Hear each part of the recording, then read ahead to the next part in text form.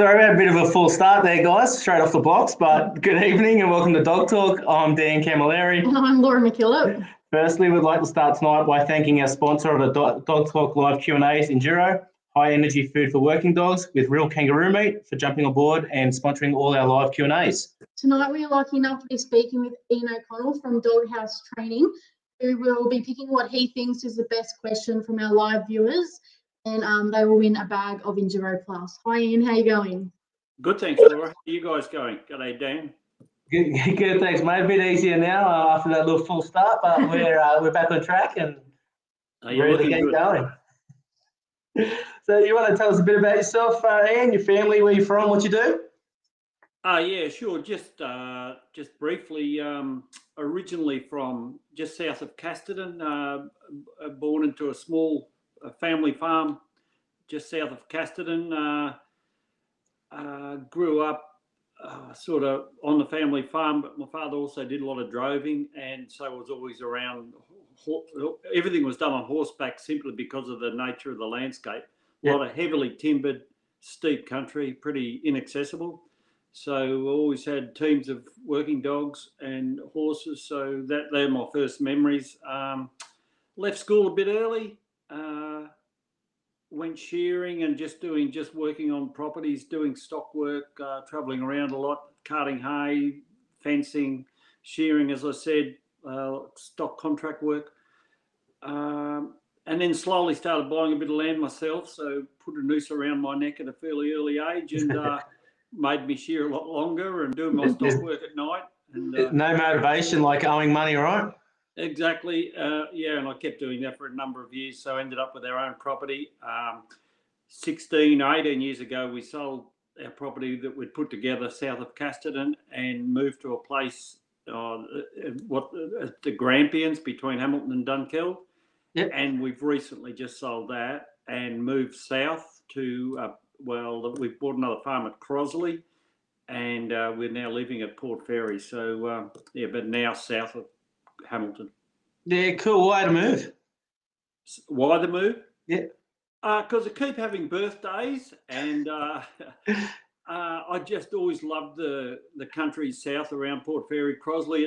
I've actually my whole life seems to be governed by, I don't know, there's a bit of a spirit or something about Kelpie, but like, as you know, Casterton was the birthplace of the Kelpie, so-called. My hero in life is Jack Gleeson, I guess, the young Irish stockman that started the breed. Yeah. And he turned up in Casterton, in 1870, sorry. But he actually come from where I am now at Port Fairy, and he actually when he became ill, he came back to the Crosley, which is where I've got my farm, and passed away there at 38. He's only 38-year-old, and he's actually buried. His resting place is only about 3 kilometres from my farm now, at Tower Hill Cemetery. So I don't know. I just think I'm in the loop. You might gravitated towards it. I hate to think where I'm going next, actually. Well, you've made it past 38, so you're doing something right. Yeah, exactly. Yeah. So how did your passion for working dogs come to be? Sorry? How did your passion for working dogs come to be? Yeah, well, that's an interesting one. As I said, my first memories are definitely working stock and horses and dogs. But I grew up, it was a time, like it's going back a long time, when everything to get control of children, animals, whether it be horses or dogs, there seemed this thing about we needed pain or fear. And so I used to cop it when I was a little tacker, and if I didn't get things right, I wore it, as did the dogs that were around me, as did the horses and everything. That was the way society worked back then. I took an exception to it, big time, right at the start. And I guess I used to get away by myself with some dogs at any chance I got. This is when I was a child, and just do some play acting with them to try and get myself sorted a bit, because I wasn't liking what I was seeing. Mm-hmm. And straight away, I just seen that I started getting some pretty good responses from the dogs, in such a way that, when we'd be going somewhere to do a droving job on horseback, and I'd be only like, just a little fella, The dogs seem to follow me and not who the people that own them. So that didn't go down terribly well. But I just, right from an early age, I've seen some shocking things, and I know it still happens. Yeah. And I've just got this passion to try and make it better, because everything I've achieved in my life has come about from working dogs. They've given me everything that I've got. As not only material-wise, but just the companionship, the mateship. Like today, I hardly seen anyone else today, but I was out working with my dogs, and so they're my companions, and I just we owe them a huge debt of gratitude, and I just think we just got to change our, society needs to change the way they look at working dogs, but probably any dogs. I know a lot of, there's an enormous amount of people out there that treat their dogs extremely well, don't get me wrong, but it's not right across the board. And so I don't know if it's a passion, but it's a legacy, I guess. It's just something I need to do to try and change ways. Must be good to go to work with your best mates every day. Oh, it is like I am just the luckiest person in the world to be able to do that. I am now self-employed, where I can pretty much do what I want to do. It hasn't always been like that, of course, but now it is. And just to go out working stock with your dogs, training a pup. There is no. I could not think of anything better. It ticks all the boxes for me. So you mentioned their dogs all day. So what's a normal day for you and your team these days? If there is such a thing as normal. No, well, that's the other great thing about farming with livestock and dogs. Every day is different. You just never know. One day machinery might be broken down, so it might be a trip to town to get something repaired or get some replacements. So 4 or 5 of your dogs will be on the back and go to town. They absolutely love it. See what the town dogs are doing. Other times, like this morning, I was crutching in a cradle, and I had a few dogs just keeping the sheep up to me. I was there by myself. The sun was shining. Nothing better. Love it. You mentioned there taking dogs to town. You always have a dog with you, mate? Oh, absolutely, always. I think this is one of the big things. Anything that I do say tonight is only my opinion. So, and I know there's a lot of people out there with fantastic dogs, and they do it. They achieve those results not doing what I do. So, what I'm going to be talking about is just what I do. But a big part for me of having good working dogs is they've got to be part of my life. They're not like a piece of machinery where I've just got a job for them to do, so I go and start them up and they must perform. They are part of my life. A dog's got this innate desire to be with a human. Sometimes I'm not sure why they have, but they just have. They want to belong to a human, and 24/7 they're yearning to be with the human. So if you want really good working dogs, make sure they're an emotional being. They're not much different to humans in the fact that they feel everything we feel. They feel joy, pain, fear, anxiety, depression. You name it, dogs have it. Yeah. And so if they've got this innate desire to be with a human, the more we can cater for that, I think the happier their life's going to be. And believe me, a happy dog is a huge asset. Like a happy dog is a great dog. 100%. Yeah. It makes you wonder sometimes when they're not treated good, why they still hang around, right? Well, that's their biggest fault, I think, is that they're so forgiving. I think I'm only human too, and I've got undesirable traits, and I've got probably what has taught me more about dogs is dogs themselves. What has taught me the most about dogs is dogs themselves. And when I was a young fella, if I did spit the dummy at some stage out in the middle of the bush with a mob of weaned heifers, cattle or something out in the sticks, and if you put a bit of heat on a dog and he decides to leave you and head for home, well, you very quickly learn that that's a big mistake. Yeah. I learned that a long time ago by having dogs that, every now and then you'd have one that would say, well, no, I'm not putting up with that. I'm off. And you soon learn, righto, that hasn't done anyone any good. So, no, we're all in this together, guys. So we'll stick together. How did you handle those particular situations when something when you did put a bit of heat and old mate thought, oh, well, I'll get out of the kitchen? I can remember one particular time out in the middle of a stringy bark scrub it was, so no fences, nothing, and the horse tipped me off. I'm not sure, I wouldn't have been very old, but the horse tipped me off, and I was obviously come pretty unhappy about the whole situation, and I might have started roaring or bellowing or something. And the dogs went then, so the horse had gone, the dogs had gone, and here I had a mob of, I'm not sure whether it was sheep or cattle, but I'll never forget that. That was, and of course I was going to end up getting home with not having done what I was supposed to have done. So yeah, we all copped it that day. And a little bit of exercise along the way. Exactly. Yeah. Cool. How has the style of dog you currently have in your team changed from the style you started with? Yeah, I think dogs generally, like I travel around a bit doing schools and stuff like that. So, up into the pastoral zones, it's totally different to where we are down here. High rainfall areas, high stocking rate, a lot of crossbred sheep, a lot of cattle, intensively grazed, etc. So we've got a different type of dog here. But back when we were doing everything on horseback and in inaccessible country, most of our dogs were fairly wide dogs. They kept off their stock because you couldn't afford to upset your stock, otherwise you'd lose them. Yep. And so they were a thinking type of dog that kept off their stock pretty well.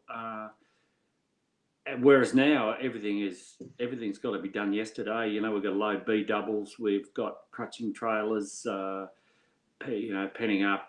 We've got laneways, we've got motorbikes. It's the whole thing's changed, even though I know there is areas where they haven't. You take the high country where, of course, things aren't much different as far as handling livestock and dogs to what they were probably 150 years ago.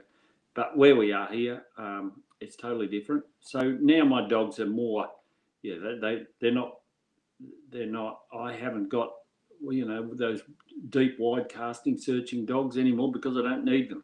I've got dogs that just get the job done, shift stock, crossbred sheep, etc. Yeah. I actually had this conversation with a mate last night and talking about, big casting dogs. And I think exactly what you said there, times have changed. Like now where you'd go out on a horse and your dog had to work and, it was walking the whole time and you'd send it out. But now to conserve the energy, if you can get around on bike, buggy, car, why wouldn't you conserve your dog and try and get as close as you can to your stock to get everything to mob up a bit and let your dog, then do its job. And that way you can actually check the fences while you're doing it, check someone has got a head stuck through a fence.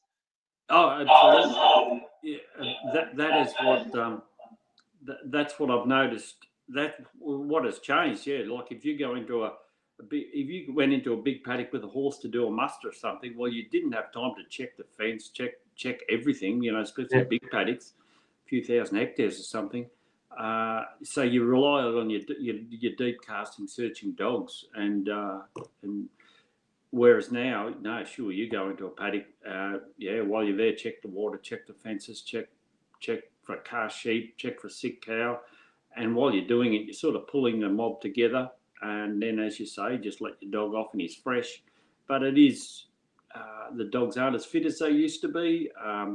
We might have even bred out some of the endurance out of the dogs because it's not required. Not where we are here. I know, there's a lot of, Australia's a big place, and a lot of places endurance is needed every much as, I remember I used to shear on Commonwealth Hill, which is, I think, the biggest fenced sheep station in the world, or it used to be anyway, 3 million acres, and 22,000 acre paddocks are small paddocks. So those dogs that are working up there, although even though saying that now there's motorbike helicopters that are taken over from the dog even there. So, but yeah, there's nothing I see now where you'll see a young fella head out in the paddock to do a muster with a dog on the back of a motorbike. He'll send the dog, and the dog's either going to go the wrong way or it's a bit slow. So old mate passes the dog on the motorbike, does the cast himself, and then sort of wonders why we haven't got these good deep casting dogs. And that's why, you know, we're cutting them out of a job. Yeah. But times have changed, so we move with the times, dogs move with the times. So we just need dogs that suit our enterprise. Yeah, so technology, while it's sped things up, it's actually taken away a few things as well. Well, it's changed to dogs, but I'm never against progress. I think the world we live in now, despite what you read and what social media tells us, I think that the world is an amazing place. It's far better now than what it used to be. I'm sure it is. Anyone that ever went through the First World War, Second World War, the Depression, I didn't, but close. I think they'd think we're pretty lucky. So. No, I think we just change with the times. We go with it. We accept change, and dogs are changing. We're changing. Everything's changing. Go with it and enjoy it. I reckon we're pretty lucky too, mate. A lot of us complain about a lot, but I reckon we're pretty lucky either way. So yeah. I enjoy looking at the sun every morning, mate. So I'll keep that going for me, anyways. Absolutely, that's the one. Where we are to here. So, what are your fundamentals of training? Oh, wow. You've really opened a can of worms now. Fundamentals of training. Well, I don't know where to start. It's such a big subject, but I think just a few things that I would start with. One is I'm never in a hurry to train a dog. Like the number one principle to me is when you're thinking of time frames for training a dog is the 1 year in 7 rule. So a 1-year-old dog is equivalent to a 7-year-old child. And so a 6-month-old dog is equivalent to a 3.5-year-old child. A 2-year-old dog is equivalent to a 14-year-old child. So it's at 1 year to 7. We've got to remember that, if we've got a 6-month-old pup out there and have all these great expectations of it backing the drench race all day, loading trucks, mustering 1,000 sheep out of a 100-hectare paddock or something, if it does it, well and good, but it's not going to do it for long, because it's like taking a 3.5-year-old child down the coal mine. You're going to cook them. Let them grow up. At that age, they don't have the capacity to learn. So my number one thing is I'm never in a hurry to. People say, when should we start training a dog? Some of the best dogs I've had, they weren't trained until they were 7 or 8 year old. They've come out of Melbourne. Someone's had a Kelpie down there, and it's absolutely drove them mad, as it would and it should. And I've got it. It hadn't seen a sheep for 8 years. Probably, in no time at all, because it's got the capacity to learn. It's got its natural instincts. It's had a good upbringing in that nothing bad's ever happened to it. Gee, they're amazing dogs. So that's number one, is let them grow up. And confidence. They must have confidence. If you look at the grand final the other day, the AFL grand final was held in Perth, and you see all those champion footballers, and people say they're very talented. To me, talent and confidence get mixed up a bit. To me, they're very confident people, those athletes, and that gives them then the ability. They believe in themselves, and I think it's the same with dogs. I think, don't worry about talented dogs. Think about confident dogs. So if you've got a young dog, and no matter what he does, whether it's right or wrong, tell him he's right. Tell him he's wonderful. Let him become obnoxiously confident. And then when he's 1 or 2 year old, you can move. You've got something to work with. It'll get to the stage where you won't be able to offend him, and he's there for you, and you'll get 150% from him. Whereas if you're on his case when he's young, first you'll have to get him out from under the ute, and then he's going to take off from you as soon as you raise your eyebrows at him. Just let your dogs love life and become super confident. So to me, a dog under 9 months old can do no wrong. If it has done something wrong, it's my fault, because I've let it get into a situation it shouldn't have been in. I use the analogy of, if you've got someone, the biggest freeway in Melbourne, I think, is probably the Monash. I'm not sure. I was trying not to spend too much time down there. But it's 4 or 8 lanes of traffic, bumper to bumper. This is pre-COVID. if you happen to live on the side of the Monash and you had little Johnny that had a fascination for cars, and you just happen to leave the front gate open, it's going to get fairly messy with Johnny standing out in the middle of the Monash. So it's up to us to shut the gate. And it's the same as us with our 6-month-old pups. If your little pup's out in amongst the ewes and lambs and got a few going over a fence and he's got a lamb down having lunch with it, well, it's your fault for letting that happen. So, yep. Yeah, just let them grow up. There's a whole lot of other things that come into it. Genetics play a big part. So work out what your enterprise is. What do you want the dog to do? And then go and try and source the genetics that are going to fit your enterprise. There's too much of this, a dog is a dog is a dog. That's not the case. Every dog is so different because they're made differently. They've got different genetics, different traits. So, you know, if you want your paddock dogs or your mustering dogs or your yard dogs or your truck dogs or your cattle dogs or your goat dogs, go and try and source the genetics that suit your enterprise rather than try and make a Mercedes out of a Volvo. You know, if you want a Volvo, go and buy a Volvo. So there's a bit of that. So I think, I'm not sure what the question was now, but anyway, I'm just ranting. But I think that two things that need addressing really when we're talking about working dogs and handlers. One is genetics. It plays a big part. Sometimes I think it's overrated because we put everything down to genetics and nothing is attributable to the handler. But I think genetics to match the enterprise is huge. But the other thing is the handler's knowledge, and that's way over 50%. I'm rating that at plus over 80% of the equation is the handler's knowledge. You know, there's all these other things that us humans have to learn to do, whether it's flying an aeroplane, driving a car, you know, any skill, we get trained to do it. Whereas opposed to when we're given a working dog, we just got absolutely no knowledge on there's no knowledge. No one's taught us, we've got a dog, what are we going to do with it? And in the process of working out what we're going to do with it, quite often we do a fair bit of damage because we arc back to the old days when it was bash and crash and there was a high cull rate with dogs. Any dog that couldn't stand what was happening to it and, well, didn't last very long. There really isn't a place for a cull rate. I don't think shouldn't be a cull rate. Like I don't have a cull rate with my dogs. Every dog can give me something. So even if it doesn't suit me, I can find out what it is good at and then find someone that's, you know, has that desire for a dog. Yep, so it always suit. If it doesn't suit you, it will suit someone else. It's always a need for it. Oh, exactly. Yeah, like I don't know whether we're going to get onto, you know, what type of dog do you look for, but when I'm looking at a dog, there's really only one thing I don't want, and I don't know why. It's just I've never seen one. And that's the tail, especially a Kelpie.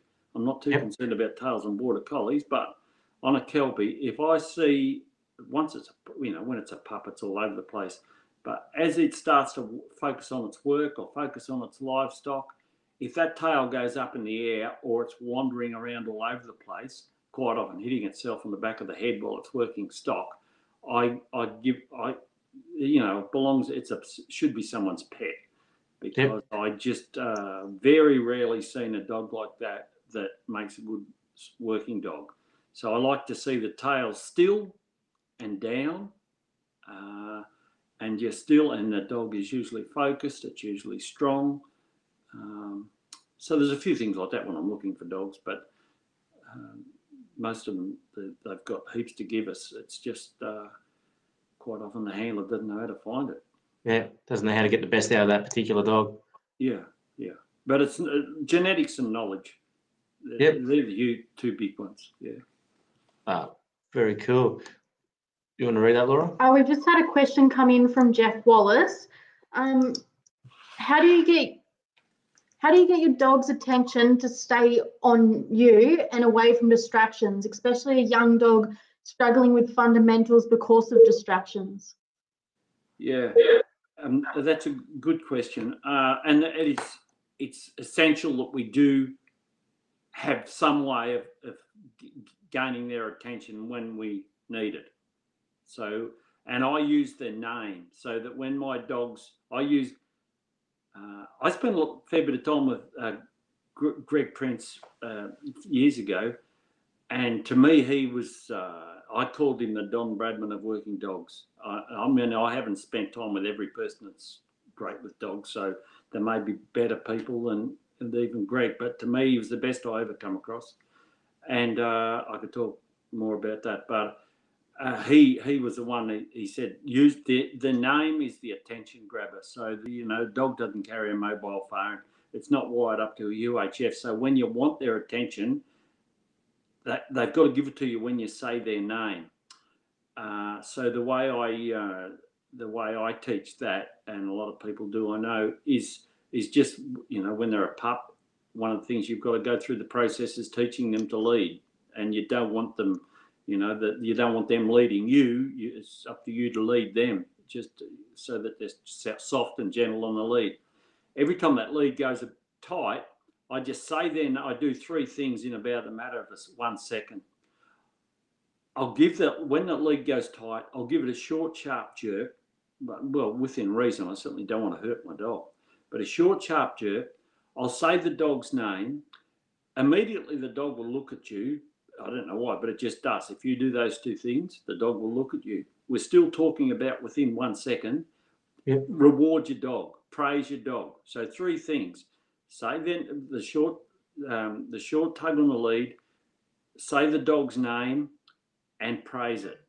Those three things, and it won't be long at all. It won't be long before, as soon as you say the dog's name, you've got that dog's attention without having to worry about the lead or anything.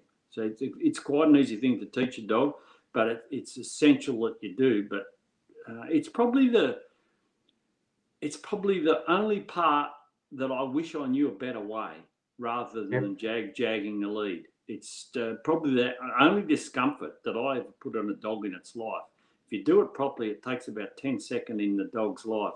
But whatever you do, don't hurt your dog or damage your dog doing it. And that's why I don't like teaching people to use this system, because I just a bit concerned that they'll won't do it right. And obviously a little bit of repetition while that dog's younger, and iron out those problems moving forward. Yeah, I just missed that. Sorry, Dan. Use a bit of repetition while that dog's younger. Find out that problem. You don't need to wait till that dog's in its like teenage status kind of years. Yeah, it's all repetition. But once again, with young dogs, remember what I said, 6-month-old dog's equivalent to a 3.5-year-old child. If you're too repetitious at doing, if you're trying to teach your 3.5-year-old child the alphabet time over time over time, he's going to get sick of learning by the time he's 4. So with a young dog, little bits here and there. But one of my best training aids is 3.5 mil hard braided starter cord. You buy it in a hardware shop. 3.5 mil hard braided. And I get about 10 meters of that. So it's very light, but because it's hard braided, it doesn't get knotted up. I'll put a little tip on the end of that. And wherever the young dog is going, he's dragging it with him. He doesn't even know he's dragging it. And because I've had probably 50 years experience at it, whenever he goes flying past me, and I will just get my timing right in that I'll put my foot on it the same time as I say his name. And the little pup will do a lateral bungee jump, but it's associated with his name. And it's only a matter of time before he goes flying past me without dragging the lead, and I say his name, and he just pulls up and looks around. I've got his attention. So I hope that was Jack. I hope that answers his question. But if anyone's got another way of getting a dog's attention and having it all the time, whether you're right beside you or they're 500 metres down the paddock, I'd love to learn it, because that's, as I said, it's the only thing that I'm a little bit cautious about teaching. As it stands, mate, I use the same technique, so I'd be interested to see if someone's got one as well, because I'd give it anything a go. Yeah, exactly. But you've got to have it. You've got to be able to get their attention, and but do it. There's a good way of doing it, and That 100%. There's a few more questions here, Laura. I'll get you to read those. Yeah. I've left my glasses over there. There's one here from Ethan Fremantle. If a dog has a If a dog is naturally a -5 type of temperament, like you mentioned in your training videos, that an owner beforehand had overworked, like you mentioned earlier, how do you suggest about rebuilding its confidence and giving it a bit more will to go? Yeah, I see a lot. I think everyone's always heard people say, you know, you'll get one good dog in 100 or one good dog in 300 and things like that. I think where that statement comes from is temperament in dogs is just like temperament in people. You can get very shy, sensitive people, and you can get bold, arrogant people, and anywhere in between. And you can get the same with dogs. You get very shy, sensitive, timid dogs, and you can get, you know, arrogant, out there, loud, full-on dogs, and anywhere in between. And we've got to identify that when they're young, so we know how to treat them. If I'm good at anything, if I'm able to do anything, it's to identify the temperament of a dog. And it's the first thing I need to do when I go to train a dog, is work out where it sits on the temperament bar. Is it out there, you know, loud, confident, hard to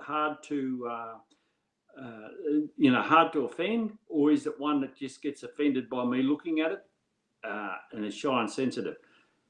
They're my favourite dogs because it means I don't have to apply any pressure to get a response.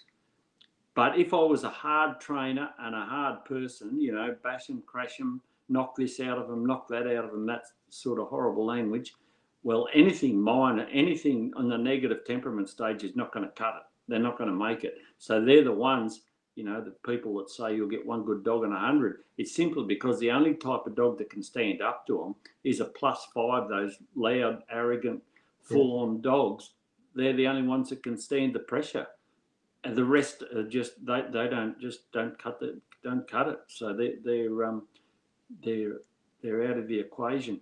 As far as Ethan's question there with the -5, someone's had it, if I understand the question right, someone's had that dog before Ethan and probably put too much pressure on it, and it's melted away and probably doesn't think much of humans, and pretty much given up on life really. Most of the time I think you can bring them back, but it takes time, and it's just a matter of just back right off the dog. It can do no wrong. If you tell it to sit and it doesn't sit, fine, good dog. Everything is good about it, no matter what it does. And just let it start to love a human again. And then slowly, it's just counselling really. And you'll, you know, put it with some small mob of young sheep that are going to run around, whether it does the right thing, the wrong thing, or nothing. Praise it and just build its confidence back up. And I'd be surprised if you don't get back on track again. And that's what I meant earlier when I said dogs are very forgiving, too forgiving. They are, 100%. While we're on the term of pressure there, I've got another one here from Brett Medway. Do you consider habits such as tail turning in a good dog a trait or a habit that has been formed or genetic? Tail turning in a dog, and for anyone that doesn't know what it means, it just every time a dog, when it changes direction, when it's working stock, a dog ideally should turn in towards the stock and apply pressure to the stock, and that's what keeps your mob moving. So that's head's always facing the stock that it's working. It turns into the animal or turns into the mob, and then it goes across. And when it turns again, its head turns into the mob and what have you. A tail turner is one that when it turns away from the stock, so it takes the pressure right off the stock and off itself. It's one. It can be genetic. I've seen there's a line of very good dogs, and I've had some of them from this line actually, and they're notorious for throwing a tail turn. They're quite strong, but they just do it. It's just an inbuilt thing in the genetics of them. They'll only go one way. I think it's anti-clockwise. So that's just genetic. It had nothing to do with anything else. It also can be caused when a pup, you know, we've got young pups, young dogs, and we're letting them work stock. We're letting them work too close. So the little dog's right up the back, you know, right in behind the stock.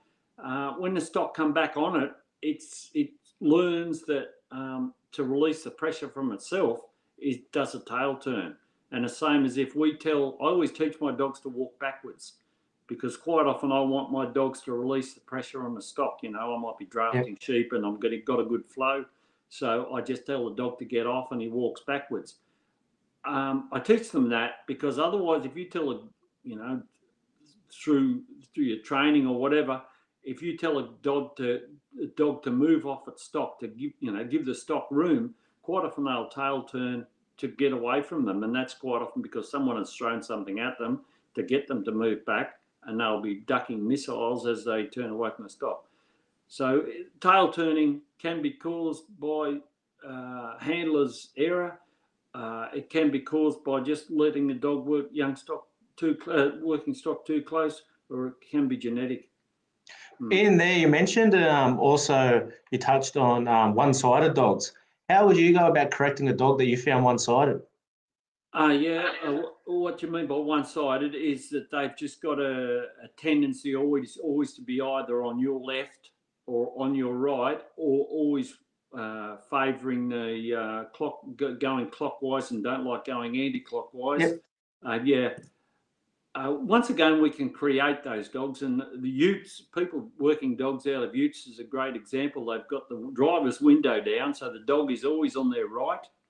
Yep. And the dog grows up like that, and it's very hard then to get the dog to come around and work on the other side. But it's also very genetic, and it's just like we are left-handed or right-handed. And if someone told you tomorrow to, if you're right-handed and told you to start writing with your left hand, it's very awkward, and dogs find the same thing, I'm sure. So if we get a little pup, and one of the things we observe when we start training it, because the first thing we do is balance training, and if we want me to explain that, we can later, but just observe your little dog, or it might be an 8-year-old dog, it doesn't matter, but you've started training this canine, and if you notice that he's keen to go one way but doesn't like going the other way, well, I just tend, once again, build his confidence up. Don't let him go his favourite way. Only if he shuts down altogether and doesn't want to play, we'll let him go his favourite way and then have another go.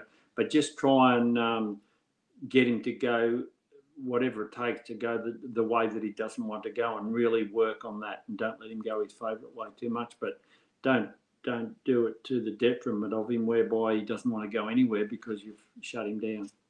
Do you find that a lot of people that hunt their dogs around their stocks and might push their stock rather than pull their dog back around, that their dogs, if they're right-handed, their dogs actually go around stock better and off anti-clockwise because they're pushing it rather than coming clockwise, because their dogs tend to cut in on their stock coming clockwise, just purely because they're right-handed, they go that way as without even knowing it?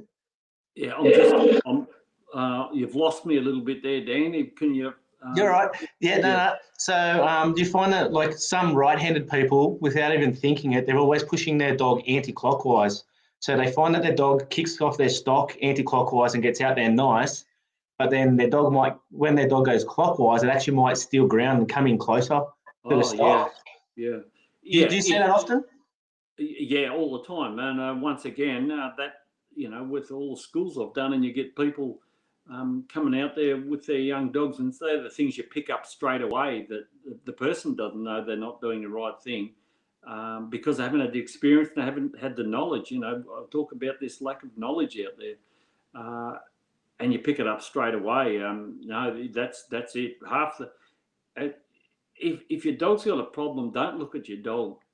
Go in the mirror and have a look. As I said to you the other day, just look in the mirror and you're going to look at your problem, because there's all these things that, when we start our training, especially balance training in a small area, and what you say is one of them. Your body language is always, because you're right-handed, you're always, without you even thinking about it, you're pushing your dog around the right-hand side, and yet one day you're going to be out in a paddock and wonder why he's not going around the left-hand side and why he's cutting in. It comes back to that bloke in the mirror again. It's all, and it's the same thing, when we're getting our dog to go around stock, quite often in a small area for a start, is we don't give our dog, we cut our dog off. As the dog starts to go around the stock, we walk into there, like we squash the dog as in against the fence or the sheep. We don't give the sheep anywhere to go. We close the passage off for the dog, without even thinking about it. So there's so many things it's not difficult. If I can do it, anyone can do it. But it's just all this knowledge that we need to learn as we go through life. And it's... Well, there's another scenario to create that tail turn once again, isn't it? Absolutely. You know, if you've got something on a fence and you're putting pressure on a young dog, and you know, the easiest way for him, if he hasn't got that, or she hasn't got that little bit of will, is to go backwards rather than to punch through that gap or create its own. Absolutely, that's so true. And just remember that dogs have evolved over thousands of years, I dare say, to be very suspicious of humans, because once, you know, as soon as they're born, they virtually know what awful people humans can be, but also what wonderful people humans can be. And I think in our training DVDs, we prove it, that depending on the dog's temperament, some will just take no notice of what you're doing with your bits, but generally a lot of dogs that you're trying to get going correctly, they're very observant of the handler, in that they don't like coming straight to the front of you. They're more inclined to come into your left or your right, and they're even happier to come in behind you, because they've evolved to know that a human can do a lot less damage to them from the side or the back. And so when you start training these dogs, if you just are aware of that and try not to front up to your dog too much unless you're trying to kick them out a bit, but if you just keep working don't front up to your dog, otherwise he'll be more worried about what's going to happen to him than what he is worried, wanting to get around some stock and have some fun. So what we're doing with ourselves, our body language, plays such a big role when we start training dogs. But so that's the training DVDs that we put together. That's all, and we prove it in them.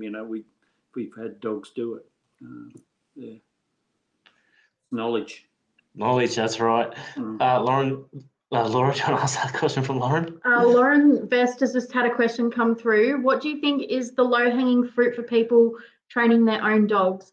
The simplest, easiest changes or exercises to work on that give the greatest reward or change? Yeah, I wasn't real clear on that, but so you're just wondering what are the best exercises you can do to train your dog? Is that what you're saying? Yeah, to get the most reward or change, or trying to change a particular style within your dog. With my training, even though I'm very flexible with it, it's not clinical. I have layers, like I like to call it a system of layers, and like that's why I call the training system the dog house. It's like building a multi-storied house. You get the foundation right, and then you put the first floor on, put it properly, and then 2, and then 3. And then by the time you get to the 9th floor, you've got a really well-constructed, successful building. And it's the same as training a dog. You start off, get your first layer down, which is identifying its natural instincts to be a heading dog, because that's what our working dogs generally are. Not all of them, but most of them are heading dogs. So identify that trait in your dog. Let it know that you know what it's all about, so that you're working in unison. So you've got credibility with your dog. So that's the first layer. The second layer is, third, I'm very big on the care of your dog to make sure that, that its general health is good, like internal parasites, worms, external parasites, fleas, bedding, nutrition. These dogs, they're magnificent athletes. So don't look after them, treat them like the Olympians get treated to get the best out of them. So, identify the instinct, make sure the care you take, you've ticked all the boxes as far as nutrition, housing, bedding, parasites go. Then you can start looking at control, so off stock. Now, if you've got a little pup, 3 months, 4 months, 5 months, or even 6 months, and it wants to go and chase some sheep. Well, if you let it go and chase some sheep, you put up with the consequences, because it's going to be mayhem. So don't start teaching it to sit and to come off stock at a young age, because what you're doing is remember, it's only got a very small brain at that stage, and it's like taking a baby's thumb out of its mouth and giving it a smack. The baby's got no idea why you've done it, and pretty much as soon you're going to have a very twisted up baby. So and that's the same as calling a young dog back off stock. You know, don't do that. Don't let it near stock if you don't want it to be chasing stock. So, you know, teach the dog when there's no stock around, when it's on the lead, every now and then teach it to sit, and we have methods to do that. Teach it to sit, teach it to stay, and teach it to come to you when you call it. So those three things when there's no stock around. In the process, at any age, you can be doing this balance training. And that's just where we encourage the dog to go right around one side of our little mob. Remember, when we start training a dog, everything is small. It'll be a small dog. It'll be in a small area with a small number of small sheep for a small amount of time. Everything is small. Don't go and put a young dog out with 50 or 100 big crossbred sheep or a mob of cattle. Don't go and put them out into a big paddock. Don't go and play, you know, don't go for a training session that takes half a day. Start small and then gradually get bigger. And when I say small, in a small 10-metre diameter yard with, say, 5 lambs, young sheep, not big sheep that are going to stare your dog down and do that confidence what we're talking about. That's ideal. So when you get in that 10-metre diameter yard, pretend that you're out in a 1,000-acre paddock and he's going around 500 head of cattle. He's only going around 5, but he's got to start with 5. And you're going to balance him up, get him to just get him to flow off you, just exactly how he is when he's going to be out working when he's older. So I think that's, you know, and it was a big question from Brett, but I think you answered pretty quickly, because everything you spoke about earlier referred back to bond, really. So if you're going to go back there, like the low-hanging fruit, I think, is creating that bond with your dog and not going too hard on it too early. Yeah, well, not going too hard at all. I don't see it's necessary. I just don't. If you find yourself being tough on a dog, as in, you know, being bashing and crashing and relying on fear or pain, there's a better way. I mean, in terms of demanding too much from it, to be honest, but I see where you're going with that. Yeah, but anyway, I see where you're going. I'm a firm believer in what you're saying, Dan. Yeah, no, you're very passionate about your dogs, mate. We can feel it in the conversations we've had the last couple of weeks. I admire your compassion and just your passion for dogs, like not just working dogs, but all dogs in general. I admire that. I think that's fantastic. Probably more people need to take that approach. Yeah, and if I could just say something else there, I think society, like, I hear all the time, because I'm traveling around, I see bad things. I see dogs that aren't doing anything, and the person tells me it used to be good when it was a pup and now it's not interested. And I know straight away what's happened. You know, it's had a shock collar on it, or it's, you know, it's had bad stuff happen to it. And I'm all the time coming up and seeing that. But society is going to dictate how we care for our livestock and treat our dogs. I mean, as I said before, a lot of people treat their dogs extremely well, and that's great. But there's still an attitude out there. You know, continuously I hear of, you know, the dog used to bite, so I knocked it out of it. I'm going to break a dog in. What is how do you break a dog in? Or, you know, how do you break a horse in? Is what you're doing is applying that much fear or pain to the animal that they submit. Well, if once that's happened, to me, you've lost 70 or 80% of the potential. I mean, they're just doing what they need to do to stay alive, and they dislike you intensely. I think that's a better way of saying hate. They dislike you intensely. I think, without mentioning names, I think there was one of Australia's best racehorse trainer had amazing results. Probably was the most successful racehorse trainer for the last couple of years. He's now out of business because of the methods he used to to achieve that. And I'm talking about the use of electricity, that charges. And the same with dogs. I've seen people having amazing results with dogs, say at trials, but I know how they achieve them. And once again, with electricity. But society, well, if they knew what was going on, it's totally unacceptable. And so it should be. So if you're going to rely on that to get results, I think you'd need to go and drive a taxi in Melbourne or something.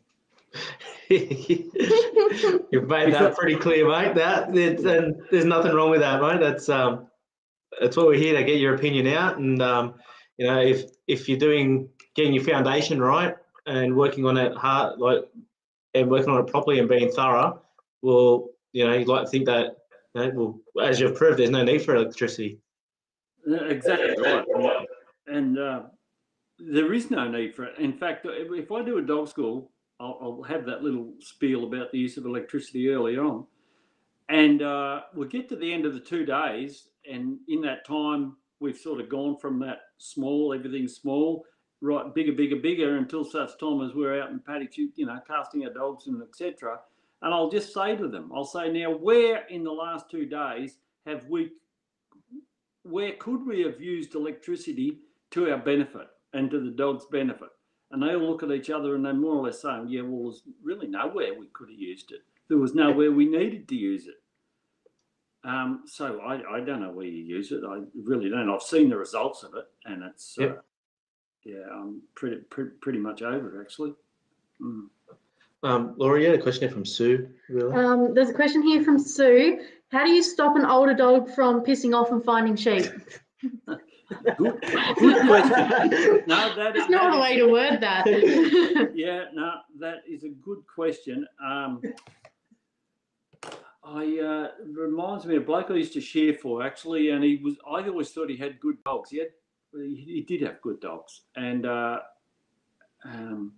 remember talking to him a few years later, and I said, he had a young dog there, done pretty well, and I said, how's that dog going? And he said, well, I had to put it down. I said, well, what, did it get sick or something? And he said, no, he said, I couldn't stop it from going down the paddock killing sheep. So he put it down. That's another instance where I think you need to go and have a really good look in the mirror. The problem there was the person. What we're dealing with these really good working dogs, they've evolved from the wolf, as everyone knows by now. So that's where they've come from. When they see your sheep or see your cattle or your goats, all they want to do is chase it, catch it, kill it, and eat it. And that's why they make such great working, great workmates, is because they've got that. But through our training, we teach them to do it in such a way that it suits us. But part of them being part of our life, part of that is making sure that I have this rule 24/7 that I need to know where my dogs are all the time, 24/7. And so I don't go inside the house or go inside the shed or go somewhere and just leave them unattended, because that natural instinct, I hope, is going to kick in. Yeah. If I went and left my dogs just unattended for a few hours on my farm and went away and come back and there was no deceased sheep or animals around, I'd be pretty disappointed, because it just means that my little wolves aren't, they've turned a bit soft on me. Yeah. So to Sue, I just say, to avoid that happening, just have a lead near your back door or wherever. Have a lead in your pocket. As my DVDs will show, every time you get out of bed, the first thing that goes in your pocket before your handkerchief is a lead. And every time, just hook your dog up so that he can't go away. Once they start doing it, they'll keep doing it, and then you'll have a pup, and you'll take the pup down, and then your whole pack's turn pear-shaped. So just don't let them go. Know where they are 24/7, and if you've got to go somewhere, well, confine them. I suppose you can bring that back to the earlier training back on your lead as well, and getting your recall as well. Absolutely, but even then, as I said, if I left any of my dogs unattended, I'd be disappointed if they didn't go down the paddock and and get up to some mischief. I want them to still have that desire really strong. That's what makes them such great working dogs. Yeah, awesome. Sorry, mate, I was just reading another question there. Do you want to read that? Oh, I can't. Everything's blurry now. Too much time in front of the computer. This one? Yep. There's a question come in from Mark Mengold. If you have a young dog that will mainly be used for cattle work, do you always start it on sheep and then progress to cattle, or do you bypass sheep and start that young dog on calves? I have started pups off on cattle, but years ago.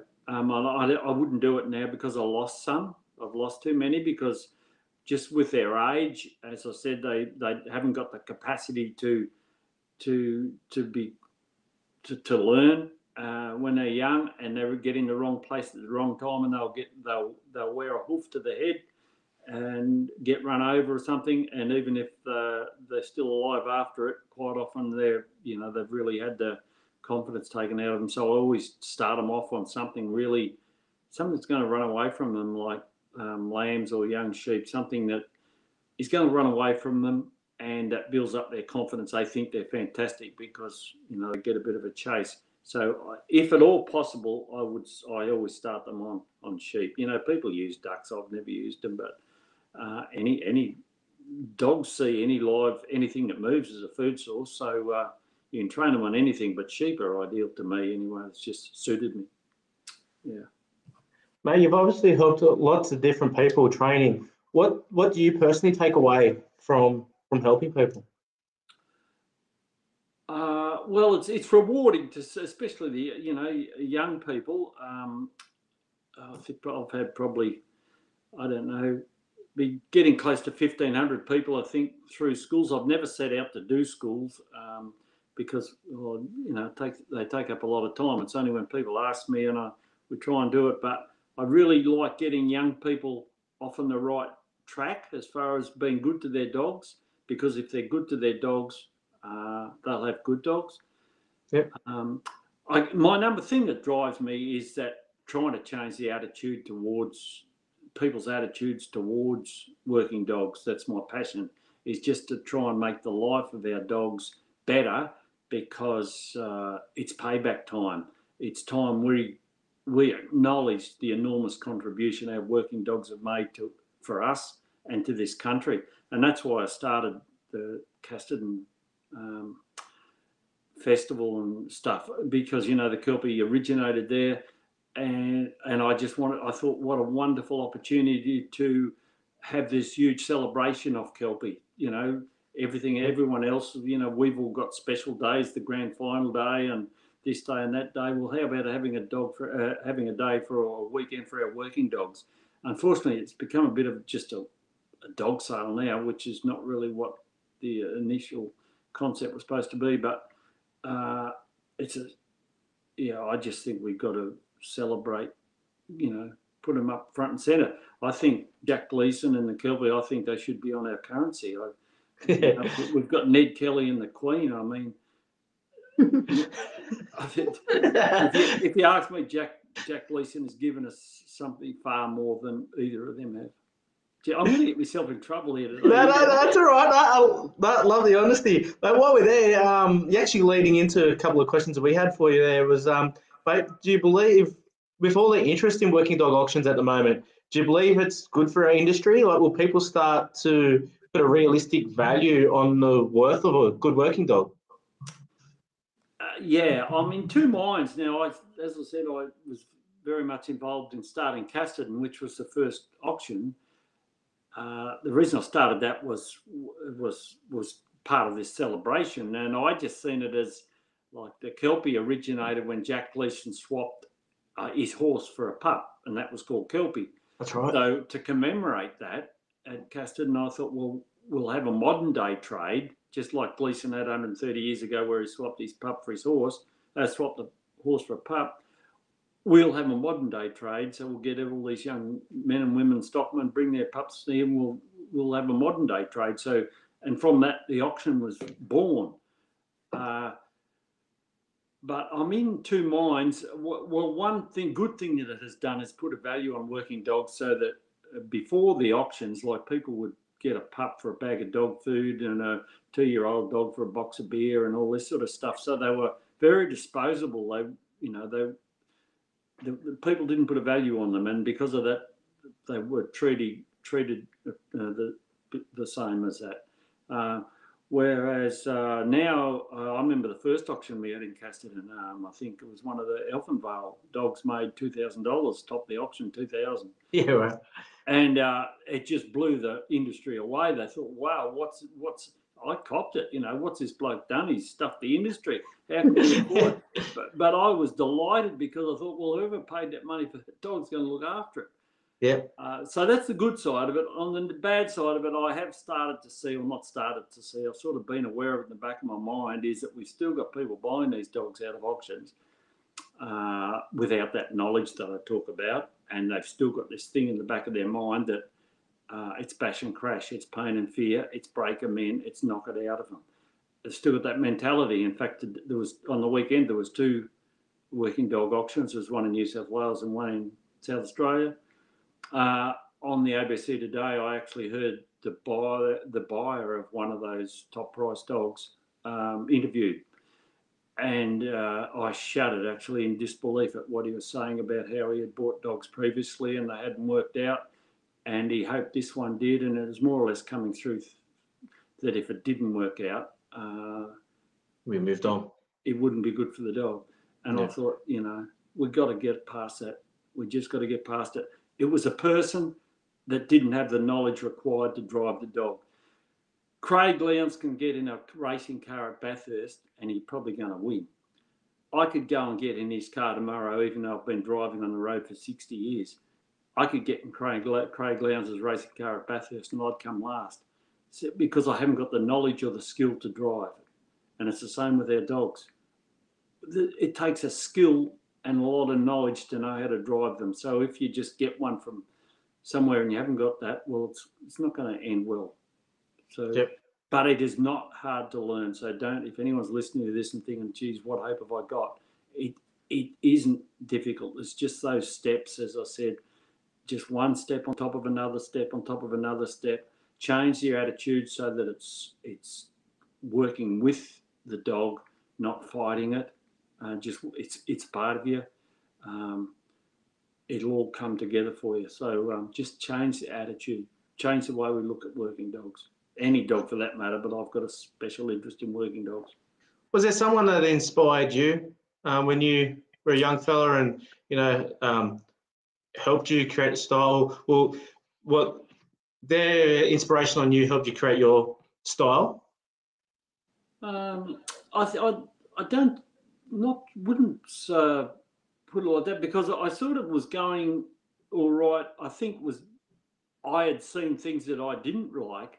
Yep. And so that's what I learned to do, the opposite to what I was seeing. So I did the opposite and it worked. And I can clearly remember a defining moment where I was still a kid, child. And so when kids used to, had to work a bit. And I was in a shearing shed. I'd been in a lot of trouble, and I had this young dog, and I was trying to shift sheep from one. It was shearing time. Trying to shift sheep from one pen to another, and I couldn't get it. I was bogged down. The sheep were bogged down. I couldn't shift them, and I knew I was in strife if we didn't have a resolution pretty quickly. And I pleaded with this young dog to come over the top of the sheep towards me, and I was just kidding to him, and I was, probably in tears. Anyway, over he come, and I was that delighted, and I just hugged him and praised him, and I couldn't stop him from doing it after that. It was a defining moment where he seen the way I treated him after he did that. He just wanted to keep doing it because he knew that it was what I wanted done. So it was things like that was the defining moment. But there was people like, as I said, Greg Prince, an amazing man, and people like Lyndon Cooper from South Australia. I learned a lot. I love watching Lyndon. When I first started trialling, he just had that. He's just a natural stockman. Great with his dogs. Great.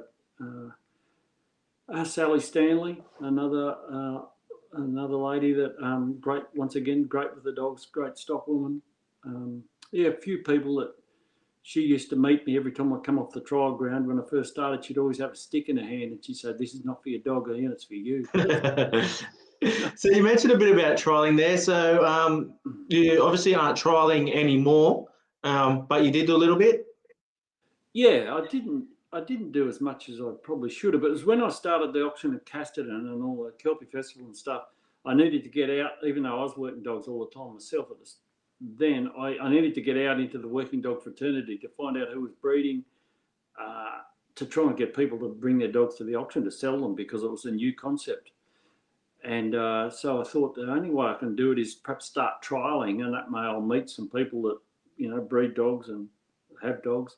So I started trialling, and I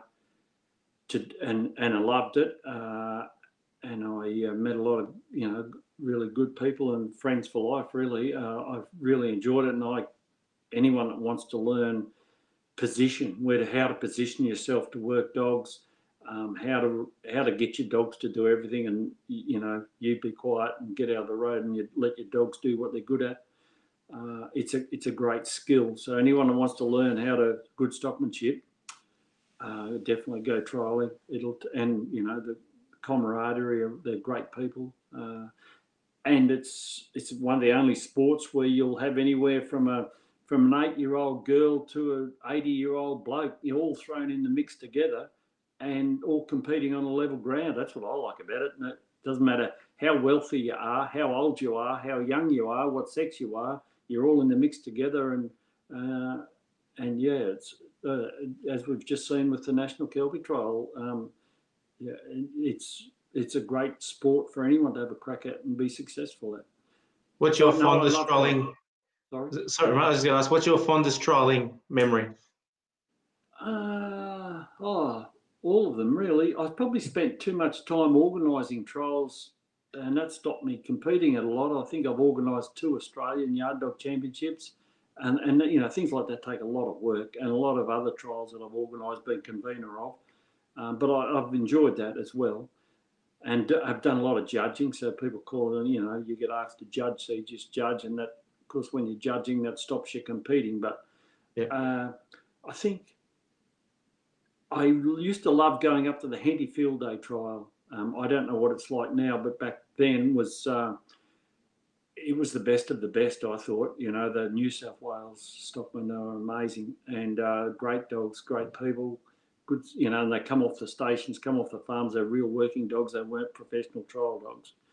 Yeah. And so I went up there and competed, and I got told before I left, don't worry, don't even bother going up there, because New South Wales will not let a Victorian win.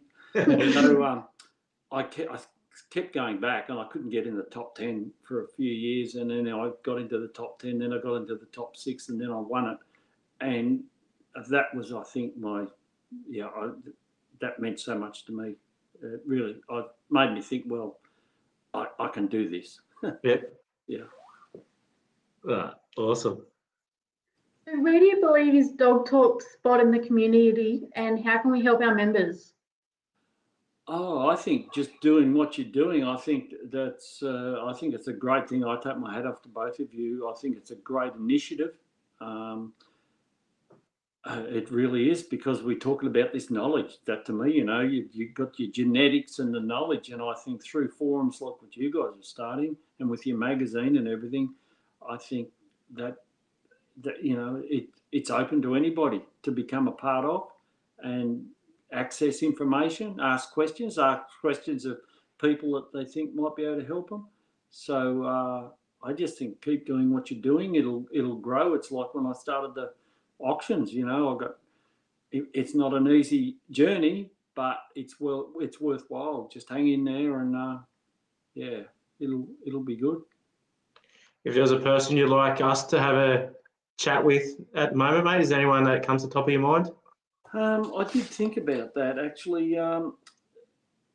There's one bloke I'd like to hear, Professor Paul McCreevy. I don't know whether you guys know about him. He was from the Sydney University, I know, but he's done a lot of work identifying traits in working dogs, like he's trying to put some science into it. Yep. I think that's good, but I also think, well, if we're going to do that, if we're going to say to all farmers out there, well, this is where the dogs are with the right traits, well, don't forget the knowledge of those farmers as well, because that's, like I said, that's 80% of it. But yep. Professor Paul McCreevy, and he's also done a lot of trial work on the use of, he's been involved in, how can I put this? He's got opinions on the use of electricity in training dogs. Yeah. He's got opinions on that. I've never met him, but I've certainly listened to him at every opportunity I get. And he's a dog man. So, and obviously a very intelligent person as well. So Professor Paul McCreevy, I guess you guys know John and Gary White. Yep. Yeah, I think I have met both of them actually, but I've sort of haven't seen either of them for a long time. But I've certainly had a great deal of respect for John and Gary, of course. But definitely, John was an absolute gentleman and really knew his stuff. So I don't know what John's up to these days, but either Gary or John, I think, would be great. Gary and Angie are watching tonight, so hi, Gary and Angie, and there you go. Dropped him straight into it. We'll get straight into it. Yeah. I'll have a call from him tomorrow. He'll be telling me how good the Dragons are. Yeah, that's it. Parramatta made the quarterfinals, mate. Just a quick reminder. You're talking about that foreign code that I don't know. The real football. Yeah. In fact, I just heard before we started tonight that I don't know whether you guys are going to get to play the grand final. Brisbane, how's it all going up there? Oh no, I thought it was a bit relaxed out here, but I'm not sure what's happening up there at the moment. So that'd be pretty tragic. They might have to just go back a couple of weeks, mate, and just pick Parramatta. Yeah, us Victorians will be in tears if you can't play your grand final. We're really stressed about that. And I mean, people like Lyndon Cooper, he's been right around the country. He's achieved great things with his working dogs, and he's a natural. So it's just there's a few out there. Yeah. Good. Yeah, no, fantastic. Thank you, mate. We've had a stack of questions here tonight. Sorry for the ones we couldn't get to, but we are a bit conscious of the time there as well, and we have sucked up a lot of your time there tonight, Ian. So we might start to close up a few things here. But mate, who did you think had the best question of the night there? I thought that one that'll probably. I think a lot of the person that asked the question that a lot of people could relate to, and that was Sue with the dog pissing off. I think that's it for everybody. People have the same with pups. People get a little pup, and it's all cuddly and they love it to death, and then it becomes an adolescent and starts annoying the hell out of them. It won't come to them when they call it because it's getting smart. If I go to you, you're going to tie me up, and then it gets away from them and starts chasing sheep or chasing something and causing trouble. By the time you catch it, you're that wild that you do something really bad to it, and you've set your training back 3 years because you've done some real bad stuff. You've taken the dog's desire to do what it's supposed to do out of it. I think Sue asking that question of the dog, if it gets away on you and does some damage, it's not the dog's fault, it's yours. Yep. Well, there you go, Sue. Get in contact with the page and we'll get our bag of Enduro dog food to you. Also, I didn't give a plug at the beginning, but one thing, on Friday, our Black Institute One Step Forward walk starts. I'd like to thank Marie McKillop and Lauren Vest for joining our team as well. So there's, I think, about 5 or 6 people part of that team now. And like I've said before, guys, if you can't donate with your walking, donate with your wallets. It's for a great cause there in mental health for Black Dog Institute. We'd like to thank everyone for joining us tonight, all of our members asking questions, and you, of course, Ian, for answering them and giving us your time. We really appreciate it. And we also wanted to let people know, if you did want to jump on, the Stock Dog magazine does have some of Ian's videos available. Otherwise, you can also get it from the Doghouse Training. I think we actually just placed another order for some more DVDs there. So there you go. There's plenty available for everyone. So one last question, Ian. No. Would you- Yes. Pardon? Sorry. Go. Would you rather fight one duck the size of a horse or 20 horses the size of ducks? Would I rather fight them? Yeah. Wow. Would you take the one duck or the 20 horses? Sorry, say that again. One duck the size of a horse or 20 horses the size of ducks? Oh, no, I'll just take one on. Yeah. Yeah, I'm not sure what the right answer is. Is there a right answer? There's no right one, mate. Just curious to see everybody's response and as to why. Why? Well, I don't know. I just think, yeah, well, it's like you can see one, but if there's 20, well, you know. They're coming from everywhere. You got to be Bruce Lee. Everywhere. Yeah. I'd just like to focus on one for a start. No, thanks very much for your time today, mate. We really appreciate having you on board, and for all our viewers today. And once again, remember, we learn every day, and the day we stop learning will be a sad day for all of us. Thank you. Have a great night. Good on you. Thank you.